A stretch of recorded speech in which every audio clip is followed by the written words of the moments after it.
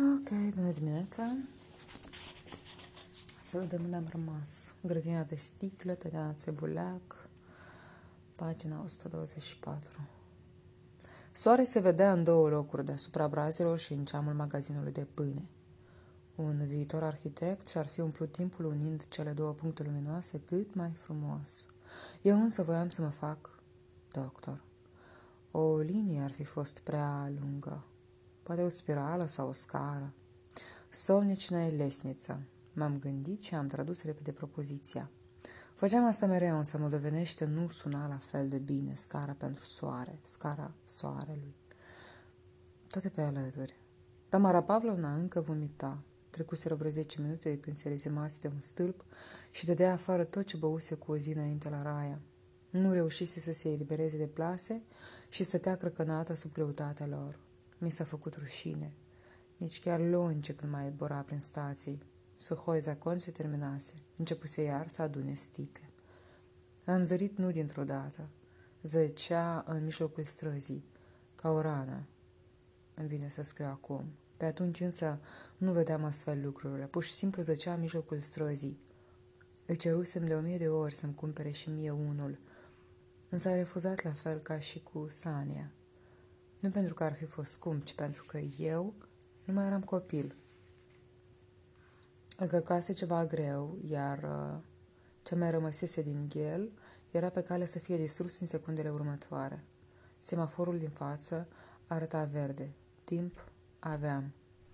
Cum l-am ridicat, nu mi-amintesc. Țipete, scrișne de roți, miros de cauciuc ars, doar asta.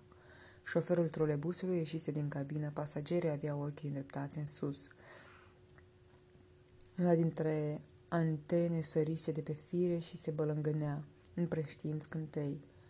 Câtă lumină, m-am gândit. Apoi a urmat pumnul. Tamara Pavlovna avea fața albă și ochii turbați. M-a lovit încă o dată și încă o dată, după care durerea a încetat să mai conteze. Lumea o încuraja, în special femeile.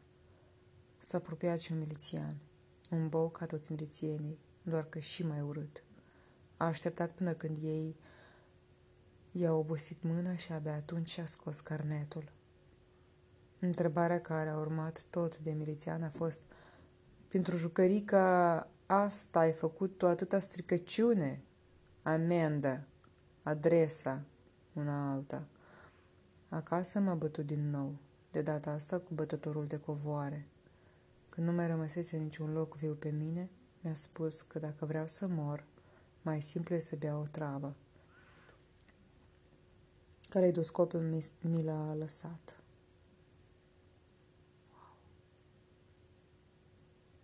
Înghețam pe bancă. Buzele, nasul, urechile îmi deveniseră subțiri ca niște pielețe. Atunci ar fi trebuit să-mi pună Raia cercei, exact atunci. N-ar mai fi frecat cu sare până să îi se spargă bârcile degetelor. Mâncam pâine cu unt și mă gândeam cum se dă dragoste în viața unei femei. Cum mi s-a dat Tamare Pavlovna, Catiușei Raiei. Un fel de femeie era și Șura, deși nu tocmai întreagă. Însă care era mai întreagă? Ce parte a unei femei o face întreagă? Maricichea se dusese la film, însă nu m-a chemat și pe mine. Oxanca avea de mult alte interese, mai interesante. Pe Marina am zărit-o plecând cu maică sa la adunare. Mergea împreună cu Raia la întâlnirile Frontului Popular și striga ziua întreagă unire. Marina, de fapt, s-ar fi unit cu oricine, doar ca să se mărite. Rămăsesem din nou singur acasă, în curte, peste tot. Mă schimbasem și nu știam ce să fac cu mine, cea nouă.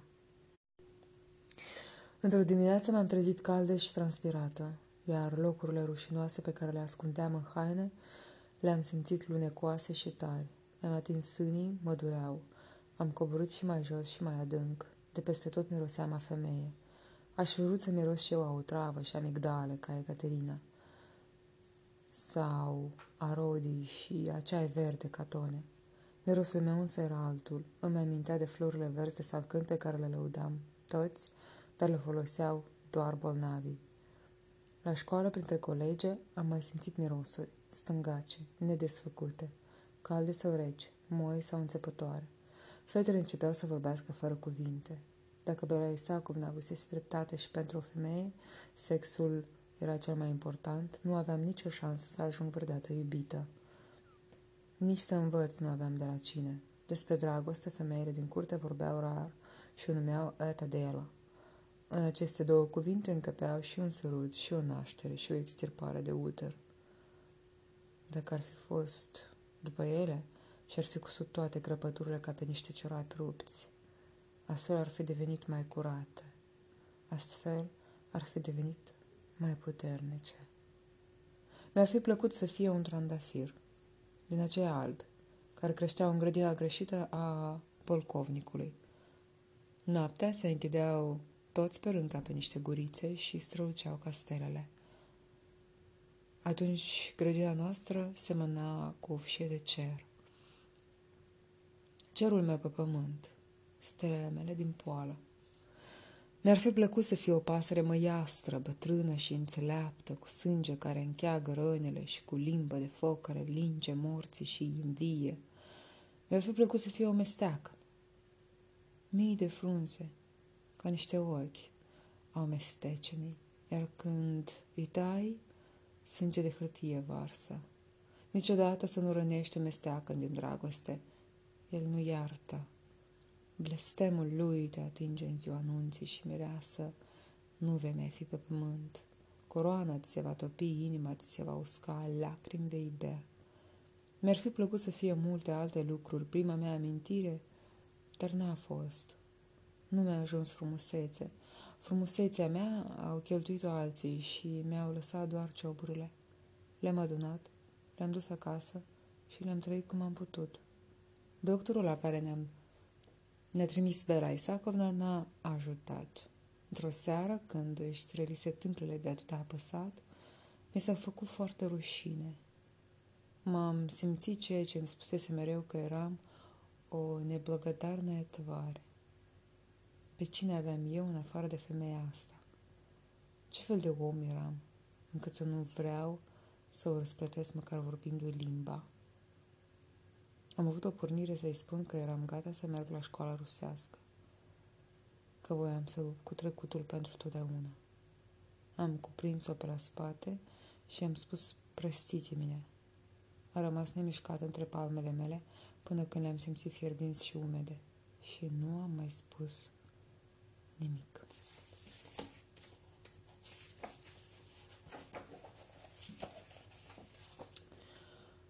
Nu copaci, vrăji sunt mestecenii. Cine mai are ca ei coajă de scrisoare? Cine mai știe să plângă pe ascuns în timp ce alții le sfârtă ca frumusețea? Orfani îi simțeam ca mine. Șura m-a trimis să-i aduc muguri de mesteacăn pentru picioare. O băbărie de leac pe care îi recomandase de sigur Raia. Îi ținea în rachiu timp de o lună, apoi își freca cu ei vinele anul întreg. M-am pornit în Valea Trandafirilor, unde creșteau câteva crânguri de mesteceni tineri. Am luat cuțit și un pahar. Zahar Antonovici m-a învățat cum să crestez tulpina ca să slobadă mai mult suc. După o oră adunasem 2 sacoșe pline, iar fi ajuns șure pentru 3 picioare. Atunci ar fi trebuit să plec. Atunci, de ce nu m-a învățat nimeni să plec la timp?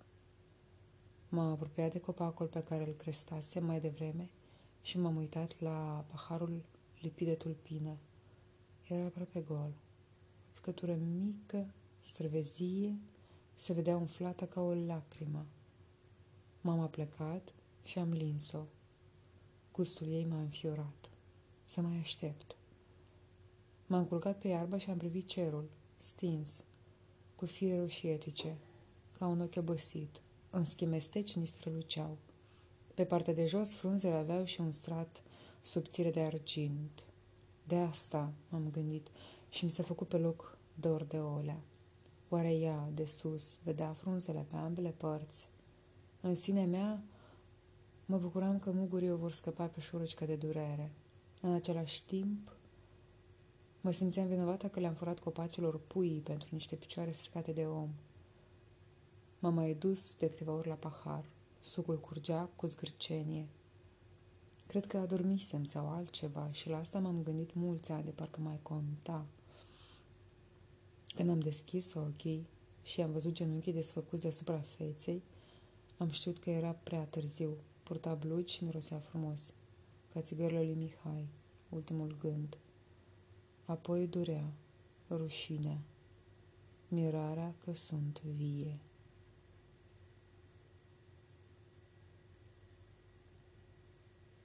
Inima, lastăcica, nu-i unghie doare. Clar lucru că e mai bine fără inimă, dar cum să o arunci? Dacă ar arunca omul tot ce îl doare, ar rămâne pe dinăuntru gol ca o păstaie. S-a uscat de viu omul. Ai văzut tu lastăcica păstăi? N-ai văzut. Câte n-ai văzut tu? Nici copil, nici om mare. O piticanie. Asta ești tu, lastăcica. O piticanie. Plângi. Plângi mereu. Zahar vede totul. Dacă ar fi în puterile mele, ți-aș mângâia sufletul pe dinăuntru. Ți-aș băga în piept inima mea cumințită și poate că ți s-ar face mai ușor. Iartă, lastăcica, și se va desprinde piatra. Știi tu ce se întâmplă cu omul care nu iartă? Nici asta nu știi. O mare negreață intră în omul care nu iartă și acoperă tot ce găsește viu. Și gata. Nu mai vede omul care nu iartă nici soarele, nici luna. Nu mai cunoaște el bucuria. Iar păstăile, lastăcica, sunt bune. Uitam până și de moarte, când găseam vreo două și le luam cu noi în tranșee. La televizor o femeie cu părul despletit și fruntea legată cu o panglică tricoloră spunea că Eminescu este lacrima neamului. Mai plânge cineva în afară de mine, m-am gândit. Leonida, așa o chema, citea o poezie. Nu am înțeles toate cuvintele, însă unele mi-au plăcut. Dulcele foc, am auzit într-un vers și am încercat să traduc rusește, sladki agoni. Nu mi s-a părut la fel de frumos. Pentru prima dată, limba moldovenească a fost mai bogată decât rusa. Iar asta mi-a adus o bucurie neașteptată. O ascultam pe Leonida mirată, cu un fel de teamă. De parcă un fluture enorm mi se așezase în palmă și începuse să-mi vorbească.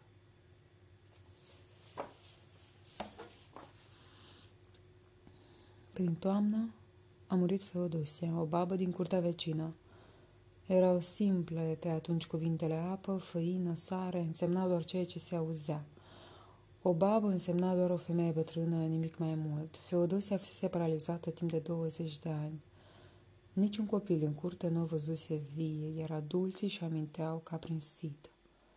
Venea Feodosia de la serviciu, cumpăra pâine, ducea gunoiul. Nici frumoasă, nici rea.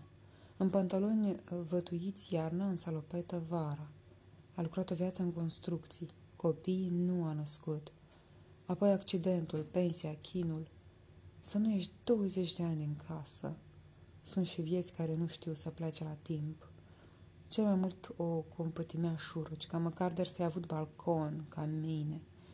O jălăia pe Feodosia, cu care nu schimbase niciun cuvânt, niciodată. Defuncta ne-a părăsit la fel cum a trăit, nevăzută. Într-o zi, sub castan, a tras o ambulanță fără girofar. 2 oameni au ieșit prin ușa din spate cu o targă, iar peste câteva minute, targa cu Feodosia moartă a fost încărcată. Cine le deschisese ușa apartamentului? De ce nu aveau oamenii halate albe? Aceste întrebări au rămas suspendate în duminica noastră ca niște titluri de ziare. Și poate că s-ar fi uitat totul dacă, peste o săptămână, ambulanța n-ar fi venit din nou De data asta a coborât un tânăr și în timp de jumătate de oră a descărcat împreună cu șoferul tot felul de lucruri, dar mai ales cărți.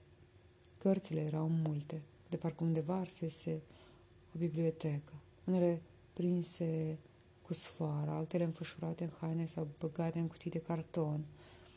Era și din acele ascunse într-un cerșaf de plac cum am notat bine. Am înțeles cu toții că tânărul se muta. Știam și unde. Restul mar să aflam peste câteva zile. De la Șura, desigur.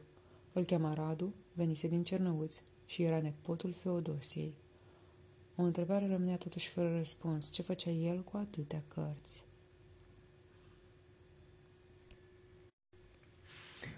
Despre viol știa doar Catea. Din parc, atunci m-am dus direct la ușa ei. Stricăciunea e mai simplu să o trăiești cu cei ca tine. Mereu am crezut asta. Catea m-a spălat și mi-a dat o pastilă dulce și mi-a spus că putea fi și mai rău. Cu fetele de la școală n-aveam ce povesti. Ziua întreagă le ascultam vorbind despre dragostea ideală. Așa trebuia să fie la acea vârstă toate lucrurile ideale sau de fel. Păr și unghi ideale, rochii ideale, băieți ideali. Ce nu este bine să facă o fetiță cu minte? Asta era preocuparea lor de bază. Mă sufocam. Care fetițe, care bine! Unele aveau niște cururi de nu căpeau printre mese. Se îndopau în pauză cu câte o franzelă întreagă și cântăreau cât niște frigidere. Fetițele! Cât de bine să le mai fie! Le-aș fi spus mai multe, însă nu voiam să mă bag cu cizmele mele murdare în lumea lor ideală de ou. Cele care învățau bine doar asta știau să facă. Note bune, funde, crețe. Nici să fiarbă un ou, nici să spele un ciorap. Nimic. Cartea, cărticica. Celelalte mai șmechere și mai frumoase se gândeau la măritat de dimineața și până seara. Niciuna nu voia să intre la o facultate, să facă ceva cu capacul, cu mâinile, să facă ceva singure. Își tundeau bretoane și visau la un bărbat cu minte, căruia să-i brodeze chiloții în cruciulița. Asta pur și simplu mă depășea. Nu spun că eu mă gândeam la bărbați, nu mă gândeam la bărbați, dar cu minți. De ce cu minți? Pentru ce cu minți? Dacă tot trebuia să mă mărit cu cineva, măcar să fie cel mai bogat, cel mai deștept, vreun șef mare, un om vestit. Pentru ce să-mi iau un bărbat cu minte? Să mă ajute la făcut murături?